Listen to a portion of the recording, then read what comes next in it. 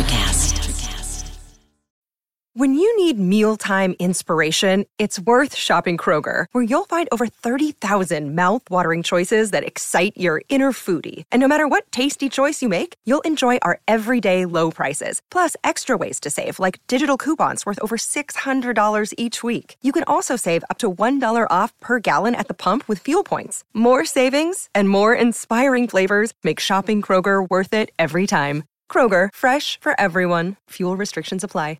Recorded at WeWork in Midtown Toronto, this is E2 Entrepreneurs Exposed, hosted by Adam Levinter.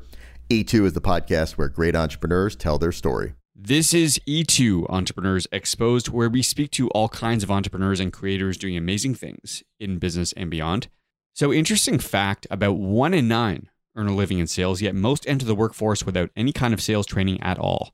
So with that in mind, we are going back into the topic of sales with my guest, Mike Bosworth, who is a seasoned author, speaker, and thought leader within the field. He's designed several sales training programs for a number of Fortune 500 companies. And in this episode, we hit on a fundamental problem in the world of sales, what Mike calls product-based selling.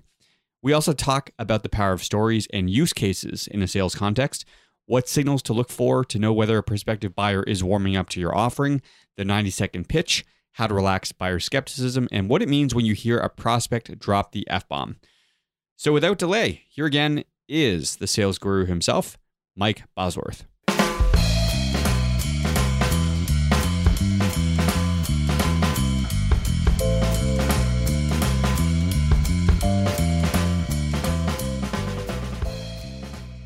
Take me back to the 70s and what the world was like then in the world of selling. Well, it was very, very different. Back then, when I first went into sales for Xerox Computer Services, we cold called, and by cold calling back then, we were smokestacking. We were going into an industrial park. Our marketing people would give us we were selling to manufacturing companies, so they'd give us a listing of all the manufacturing companies in our territory, and we'd find them on the Thomas Brothers maps, and we'd walk in and cold call. And back then, it was pretty amazing the number of people that came out. I would go out and say, I was 28 years old, and I'd go into a manufacturing company, and I'd say, my name's Mike Bosworth. I'm with Xerox Computer Services, and I'd like to speak with your materials manager. And 80% of the time, the materials manager would end up coming out. And it wasn't just my mojo. It was that back then, the only way somebody who's been out of college 20 years and is working for a $100 million manufacturing company, is the only way he can learn anything new about any new cool technology that's coming down the road for manufacturing is to see salespeople from IBM and Xerox and Honeywell, et cetera. So back then, the salespeople had information power. Buyers might not have liked them, but they put up with their presentations and stuff because they were curious about new technology. So today, the world's completely different from that. As we all know, the buyers can learn pretty much everything they need to learn about a potential solution before they ever talk to a salesperson. Yeah, that's the age of the internet. I mean, the customer now knows everything about the product. The information is already in the customer's hands when they're thinking about buying something. Yep. Almost like the buyer's got this advantage over the seller that they never had back then. Well, I hate the word advantage because to me, selling should be a win-win or no deal. I really signed up for that when I went through the Stephen Covey training years ago, the win-win or no deal. Mm-hmm. And so the word advantage, I don't know, it bothers me. I think in each time, the buyer and the seller, the buying certainly is different now than it was in the 70s, but in either case, I think it's pretty easy for the buyer and seller to come up with a win-win or no deal. So in the 70s, there was somewhat of a barrier in terms of teaching people how to connect with others on a more personal level, right? The approach to selling was a little different back then. The barrier was the knowledge that my parent company, Xerox Corporation, put on me when I became a rookie sales trainer in 1976. I went to the Xerox PSS instructor school to learn how to teach that course. and I learned how to sell bulldozers and hair dryers and multiple ways of closing and handling objections and all that. And I went kind of, yuck, that's not the way I sell. And so I went back to my management, Xerox Computer Services, and said, if that's the course you want taught, find yourself another resource, because I can't teach that. I didn't do it. I don't believe it. It doesn't feel right to me. And that's when, at Xerox Computer Services, we started our internal project to design our own sales methodology, and we called it consultative selling. But the one thing that Big Xerox pounded into my brain, and this stuck with me for 32 years, was they said, Mike, we can teach salespeople to be more competent. We can teach them to be better speakers, better presenters, write better letters, teach them closing techniques, negotiating techniques, etc. But we can't teach connection. We can't teach rapport.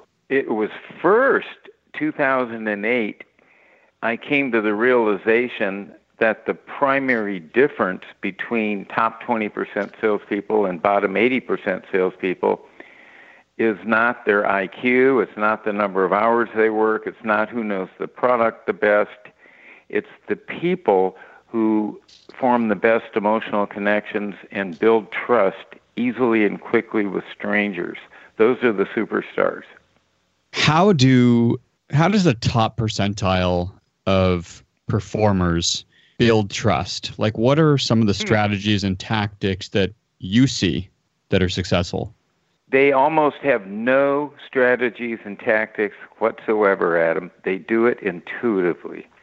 And that's what causes such chaos when they then get promoted by their companies, where their companies are hoping that these phenomenally talented salespeople can teach other salespeople to sell just as good as they can if they promote them.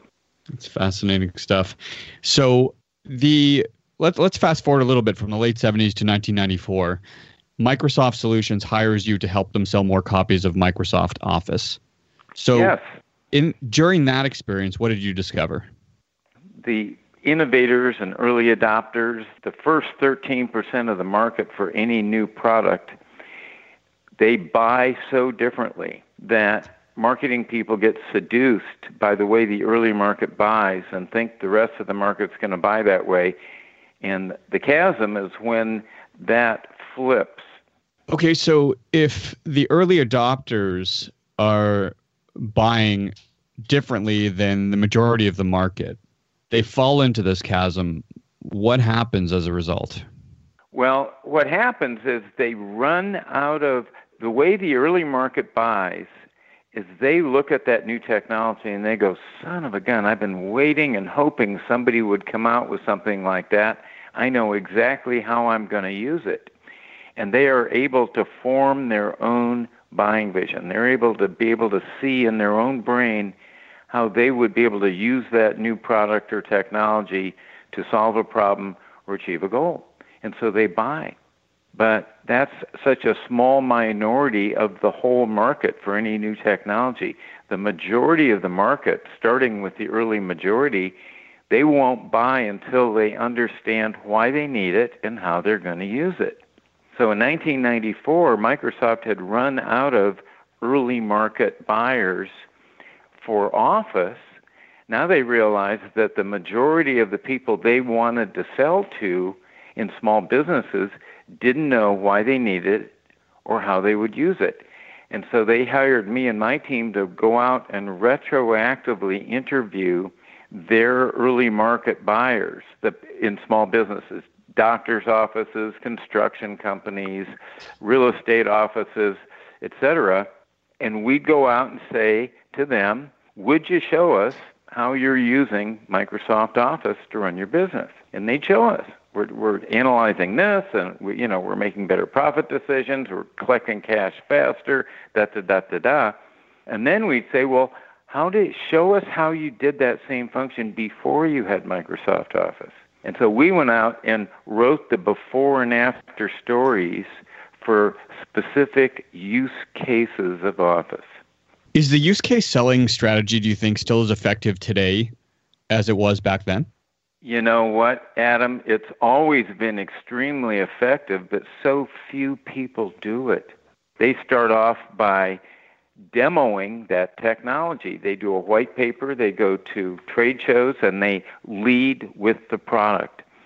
And the vast majority of information technology product companies over the past 40 years, when they first hire salespeople, the first thing they send them to is product school. They teach them how to demo the product. They teach them every feature and function of that product. But that knowledge doesn't make them better salespeople. It actually makes them worse salespeople. Because now, what are they going to do? They're going to go out and say, do you want to see a demo? Can I show you a presentation of our product? They lead with product. Use case selling says that the salespeople are patient enough to be able to diagnose, does this person have a problem, a potential goal, a potential need that I can see him or her solving because I have superior knowledge of my product?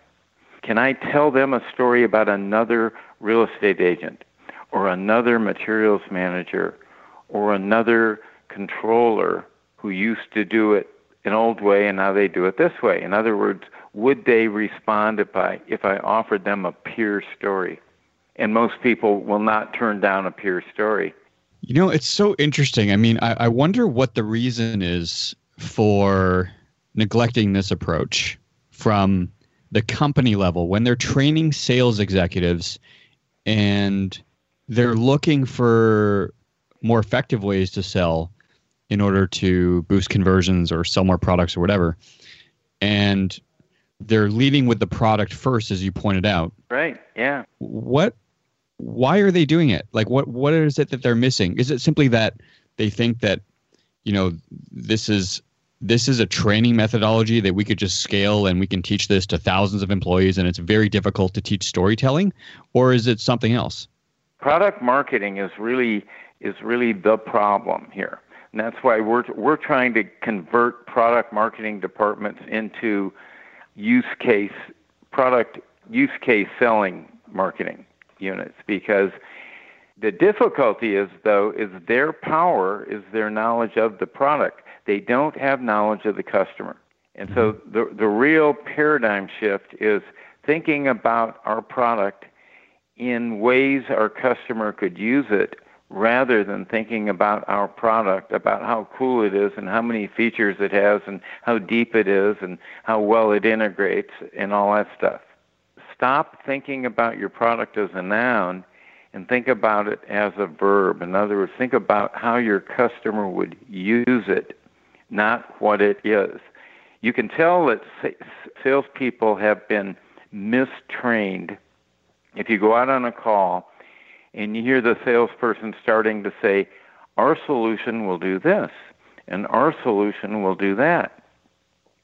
That is an indicator that they were taught their product as a noun by their product marketing department. In class, they would say, it will do this and it will do that. And then when they go out on sales calls, they change the word it to our solution. Our solution will do this and our solution will do that. And that way of selling is rapidly becoming extinct because buyers are really turned off by it now. So what do the effective salespeople lead with? Like, what are some examples of, you know, if you're just lending an ear to a conference call and there's a buyer and a seller on the line, how do you know that the seller is really savvy? I would know that the seller is really savvy by their patience, by their ability to just build some connection and trust before they even get into their product. In other words, the patience to hold off the diagnose and prescribe and whole sales call thing until they've first got some connecting point with that person, where they've got some connection and trust. That's what the top 20% do intuitively that the bottom 80% skip because they don't know how to do it. The bottom 80% dive into their sales process prematurely. Yeah, that's interesting. I wasn't going to ask you some strategies until later on in the phone call, but because you brought this up, let's dive into this one first. How would a salesperson, say, who's trying to improve and who is in that bottom 80%, relax a buyer's skepticism in order to build trust and form a connection earlier on in the prospecting phase? It's a great question, and that's what we have created a framework for, to teach an engineer salesperson, a salesperson who majored in accounting, someone who's really, really smart, but maybe not that good at connecting. And it's, by the way, it's usually a family of origin issue more than anything else. But what we do is we first have to get them to recognize that they have two types of potential buyers, and you start off with them very differently. If you're starting off with a buyer who's already in a buy cycle, where they're already saying, we are looking to buy a 1, 2, 3, 4, 5, 6, 7. That's one situation. The other situation is where you've been taught who should be looking for your product in your market, or your marketing department is so integrated with your selling side that they're actually doing demand creation for targeted buyer personas, offering them a potential use case story about one of their peers. So in other words, if the demand creation is started by the tactical marketing department because they're aligned with the way people sell, now really magical things happen. But if it was just me back in my territory at Xerox, I have nobody actively looking for my new MRP system because it was first generation. So everybody I call on isn't looking, but I think they should be looking. So that sell cycle or sell buy cycle is different. Which one do you want to talk about first? That one's probably more relevant because you did mention earlier on in the call, showing someone why they need it and how they're going to use it, even when they may not know in advance. Exactly. And the tool for that is a story, a 90-second maximum customer. We call it a customer hero story, but what it really is, it's a customer use case story. Oh, you're a marketing director. Can I share a quick story with you about another marketing director we're working with right now? What marketing director would turn down that story? 100%. You know what's so interesting about that? I almost think about when nobody wants unsolicited advice from somebody. You're right. Right. You're And so, like, if I say to somebody, a quick example. So I'm having trouble managing my accounts receivable and payable, and I'm looking for some new slick software. Can you guys, I'm putting this email out to a few colleagues. Can you guys suggest some accounting software that you like that's been effective for you? And somebody writes me back and says, like, you should use FreshBooks. Like, why aren't you using FreshBooks yet? Like, I would respond differently to that email than I would if somebody called me and said, in my experience, what happened to me was, I had bookkeeping that was all messed up. I hired a part-time bookkeeper. I was using QuickBooks, and then I moved to FreshBooks or whatever. And this was my experience. And then they kind of got into a story. Like, that's what I would respond to. As a buyer. But how many salespeople are leading that way? Very few. And if you think about it, most of the people out there are not actively looking for what you sell, even though many of them, in your opinion, should be looking, right?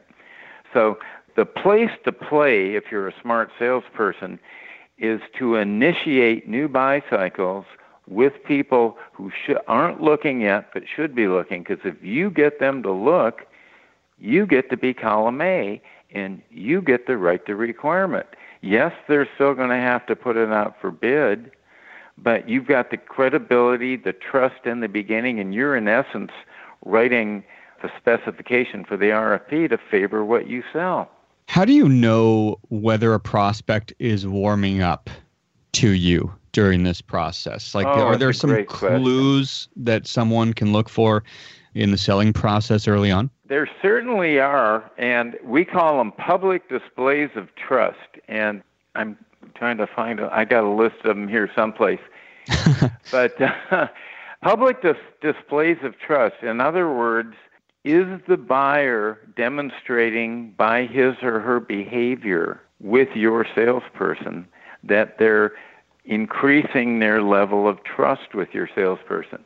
Like the first big public display of trust is, can you get a stranger after just a short period of time, ideally a 90-second story, can you get a stranger to admit to you that they too are having a problem?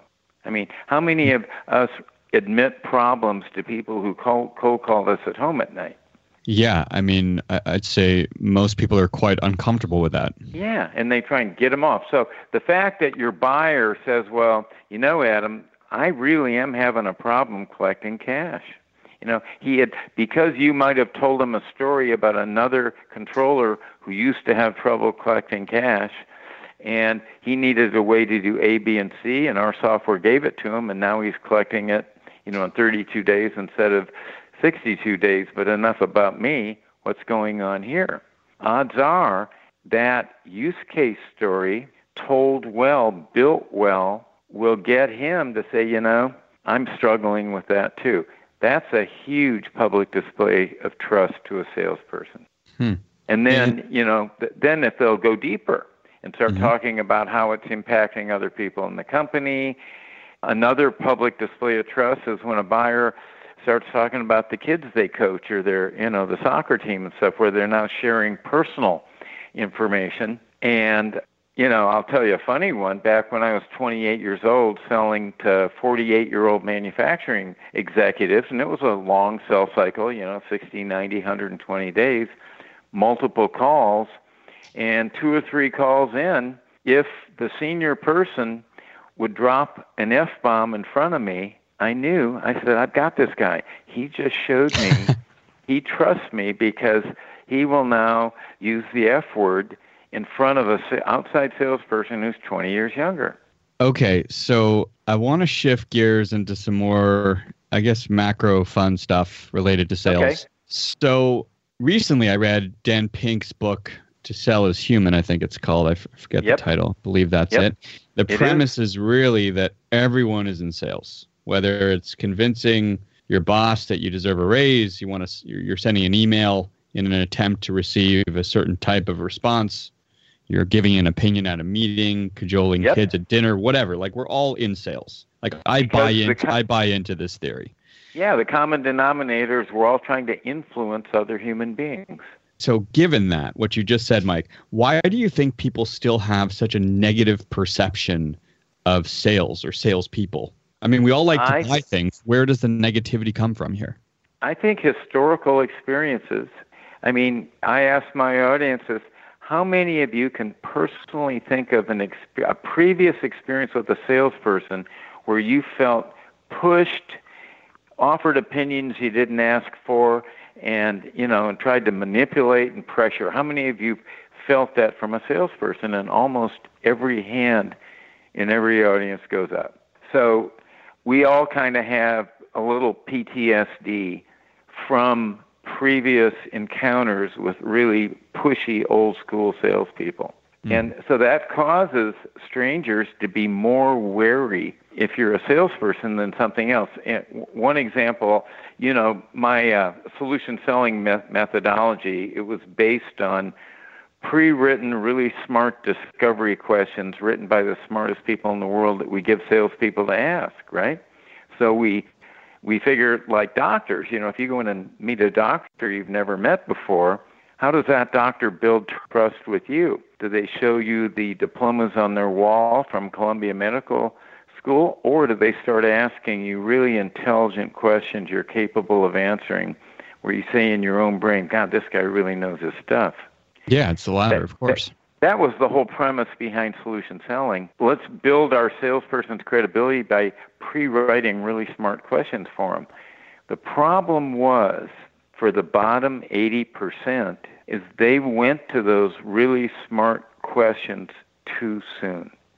They went to those really smart questions before they took the time to emotionally connect, to come up with some connecting point, some common ground, some, start to build some trust and connection before they take those questions out. And it took me a long time to realize that the number one complaint I got from the vice president of sales over 20 years of solution selling was, Mike, the top 20% love solution selling.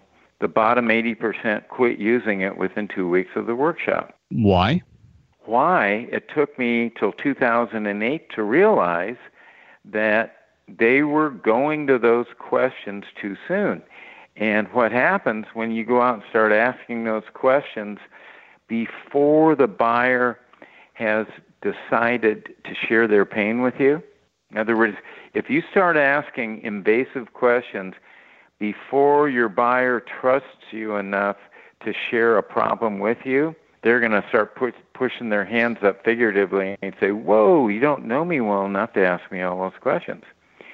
And that's why the bottom 80% quit using it after 2 weeks, because they went out and tried it, but every time they tried it, the buyer pushed them away. They didn't really understand that those were questions that they will only answer from somebody they trust. Interesting that you say that. And you also mentioned regarding this top 20% a little bit earlier on around this being a family of origin thing. What did you mean by that? Well, I didn't have a good family of origin, and to show the self-esteem I had developed in my family of origin, when I was 18 years old and a freshman at Mount San Antonio Junior College, I took a speech class that I had to drop out of because I was going into the bathroom throwing up before with the thought of having to get up in front of the room and talk. And now I make my living doing it. But there's a certain percentage of kids that grew up where the family had dinner every night together around the table. They turned off the TV, and they'd go around that table and say, so what was the funniest thing that happened to you today? Or what's going on in school, where the parents were artful and to not ask closed-end questions to their kids, where there's one-word answers. In other words, where they had family conversations and everybody was treated as a family member, and they could throw in an opinion, and dad and mom wouldn't try to shove their opinions down the throat of the kids.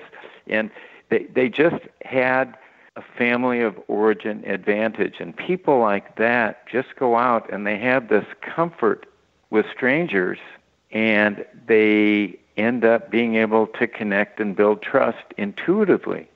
But because they do it intuitively, they can't teach anybody else what they do. That's so interesting. I forget where I saw this, but somebody was mentioning that you could kind of train yourself to get more comfortable in that situation if you didn't come from a family like that. And one of the techniques was to say at the next networking event that you're at, or a wedding or whatever, go up to a stranger and start a conversation and just continue to ask them questions about them. And, don't interrupt. Don't start telling your own story or whatever. Just be a listener and stay engaged and be present. And it's amazing what that simple exercise can do for somebody. It really is. And the two key words in that exercise are sincere curiosity. As long as you can continue to demonstrate sincere curiosity to this stranger, they are going to think you're the most fascinating person they've ever met. Yeah, and it's a way to establish likability as well, right? Like people just, they don't remember really what you guys were talking about. They say, oh, wow, that guy Mike was so nice, and then you're exactly just because right. you were just asking questions for the entire time. So that's why we're trying to give the salespeople, here's the buy cycle people go through. In 10 seconds, the first step in a buy cycle is curiosity. That's why we offer them a peer story in 10 seconds. Oh, you're a CMO. Can I share a story about another CMO I'm working with? Sure. Now I've got a maximum of 90 seconds to create a use case customer hero story. And at the end of that customer hero story, I'm going to say enough about me, what's going on around here.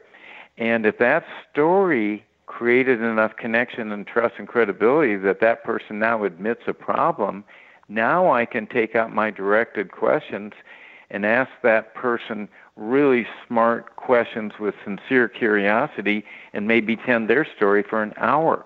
So in the digital age, how does a salesperson tell a story, or as you would put it, tend a story from somebody else in today's social media world when A, you've got, say, only 140 characters or so to do it in, or you've got a short email to do it in, and B, humans just have a shorter attention spans than ever, thanks to smartphones, etc.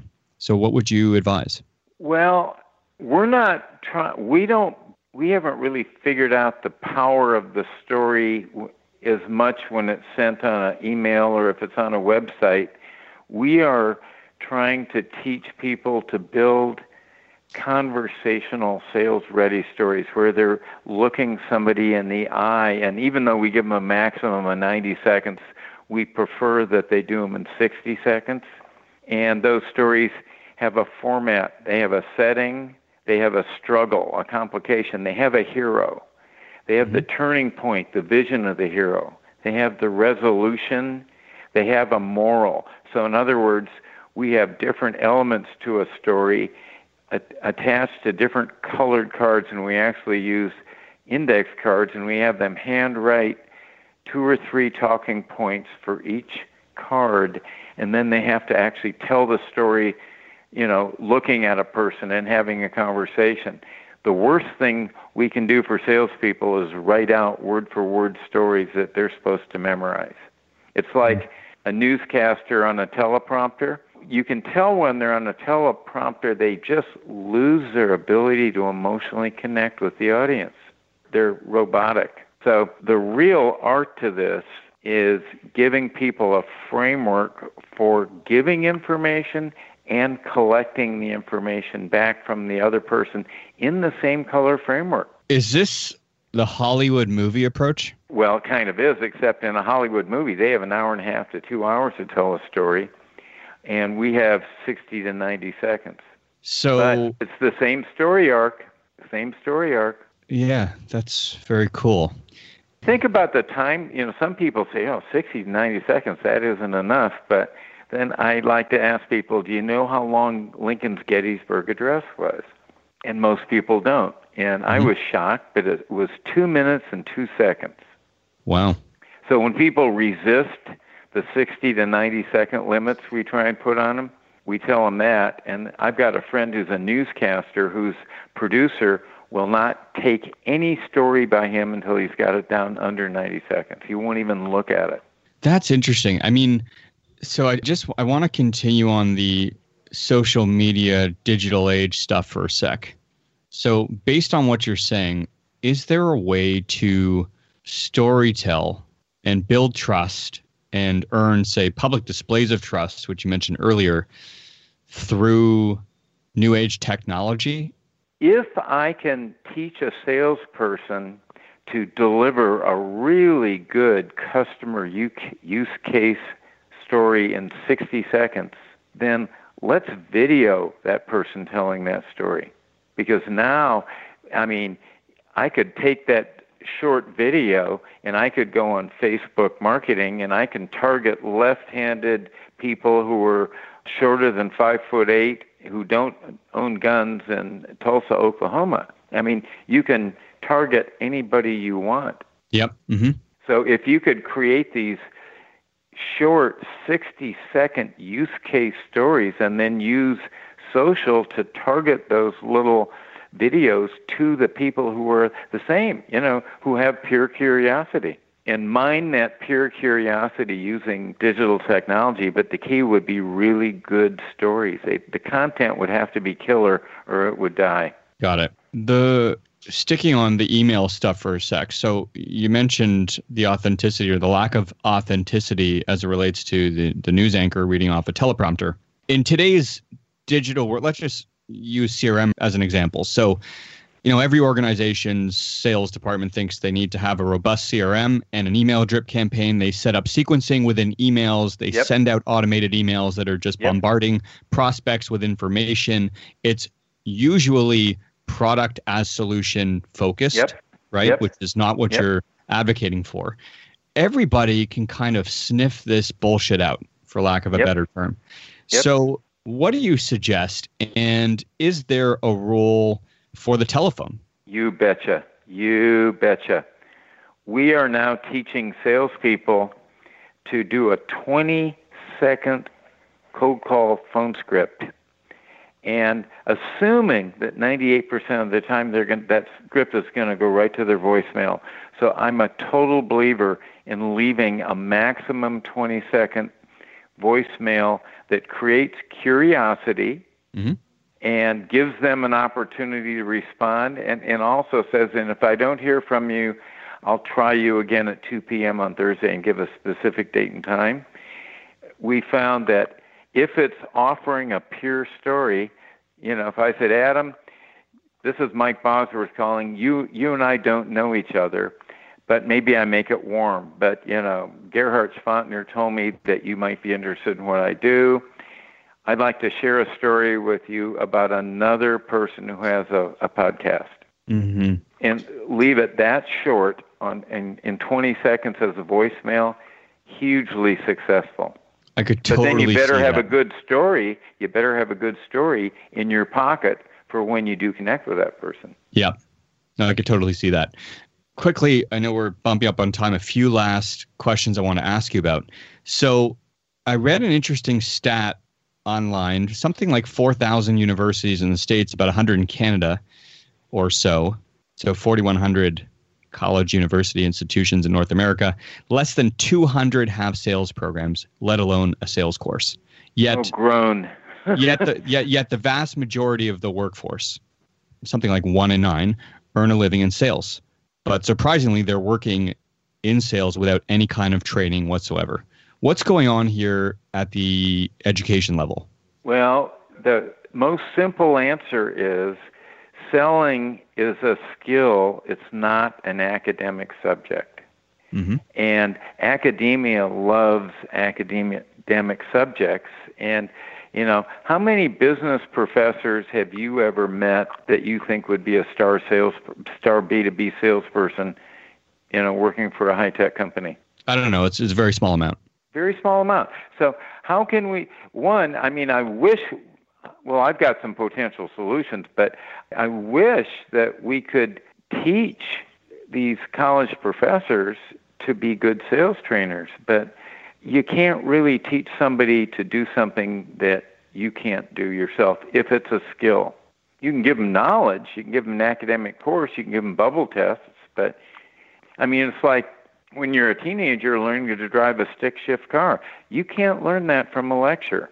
I don't know what to do about the college and university thing other than, we know how, we have a track for the underemployed seeking jobs in our open workshops where we in our 2.5-day workshop, if you're not in B2B sales yet, we've got a track for helping you get your first sales job or first job, because that interview is a huge sales call if you think about it.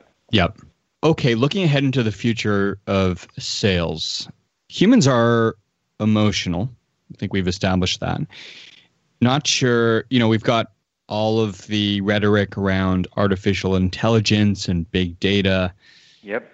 Where do you see that impacting the future of sales jobs? My own personal opinion is I'm not sure big data and AI can actually predict emotional charges that most of us are driven by. I'm not 100% convinced, perhaps, but what do you think? Even if they were able to predict it, how do you teach a journeyman salesperson to go out and have an interaction with that person and actually stimulate that buy cycle? I think we're a long ways from replacing human connection and trust. Yeah, I think that's good. That's good last words. I just want to, I know we've touched on almost all your books. I want to just give the listeners the quick overview of your best-selling book, Solution Selling, Creating Buyers in Difficult Selling Markets. Highly recommend it. Customer-Centric Selling, which you also co-authored. And the newest book, What Great Salespeople Do, The Science of Selling Through Emotional Connection and the Power of Story. Where else can people find out more about you, Mike? The easiest thing is mikebosworth.com or connect with me on LinkedIn. And you also mentioned the workshops. Where can people find out more information about those? Well, my next public workshop is September 12th through 14 in Minneapolis, and we haven't even posted the brochure for it yet. But if you're interested in that date, contact me and I'll give you the details. There you go. Well, Mike, congratulations on all of your success, the books, the workshops, and all that you've done in your career as it relates to sales. This has been a real pleasure talking to you today. Well, it's been a pleasure talking to you, Adam. I think you've got a future in interviewing, and I think there's some job openings. I think Charlie Rose kind of gave his job up. And yeah. Okay, well, I'll take that as a compliment. Yeah. I appreciate it, Mike. We'll let you go. Okay. Have a great day. E2 is brought to listeners in part by ScriberBase. Visit scriberbase.com for more info. Indochino, made to measure suits and shirts at a great price. More at Indochino.com. And WeWork, where businesses thrive. More at WeWork.com. If you like E2, you can subscribe to the podcast wherever you consume your audio. Leave us a review. Even become an exclusive supporter of the show. Visit glow.fm/E2 to do so. Until next time, make today count with whatever it is you're working on.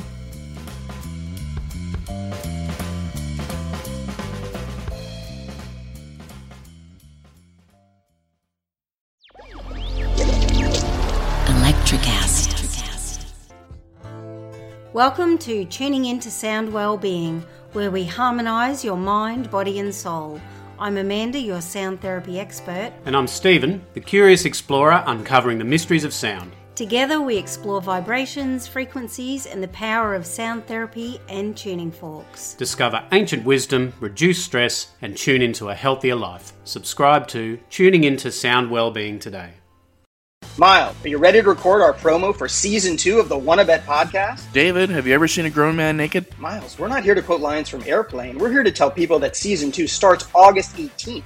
But I like Airplane. I know you do, but Wanna Bet is a sports betting podcast. Each week we bet $1,000 on the NFL teams and games that we love. Well, that sounds like fun. It is fun. And last year you picked over 60% of your games correctly. How'd you do? We're not talking about that. We are telling people that they can find us every Friday. So no more movie quotes. Roger. Electricast.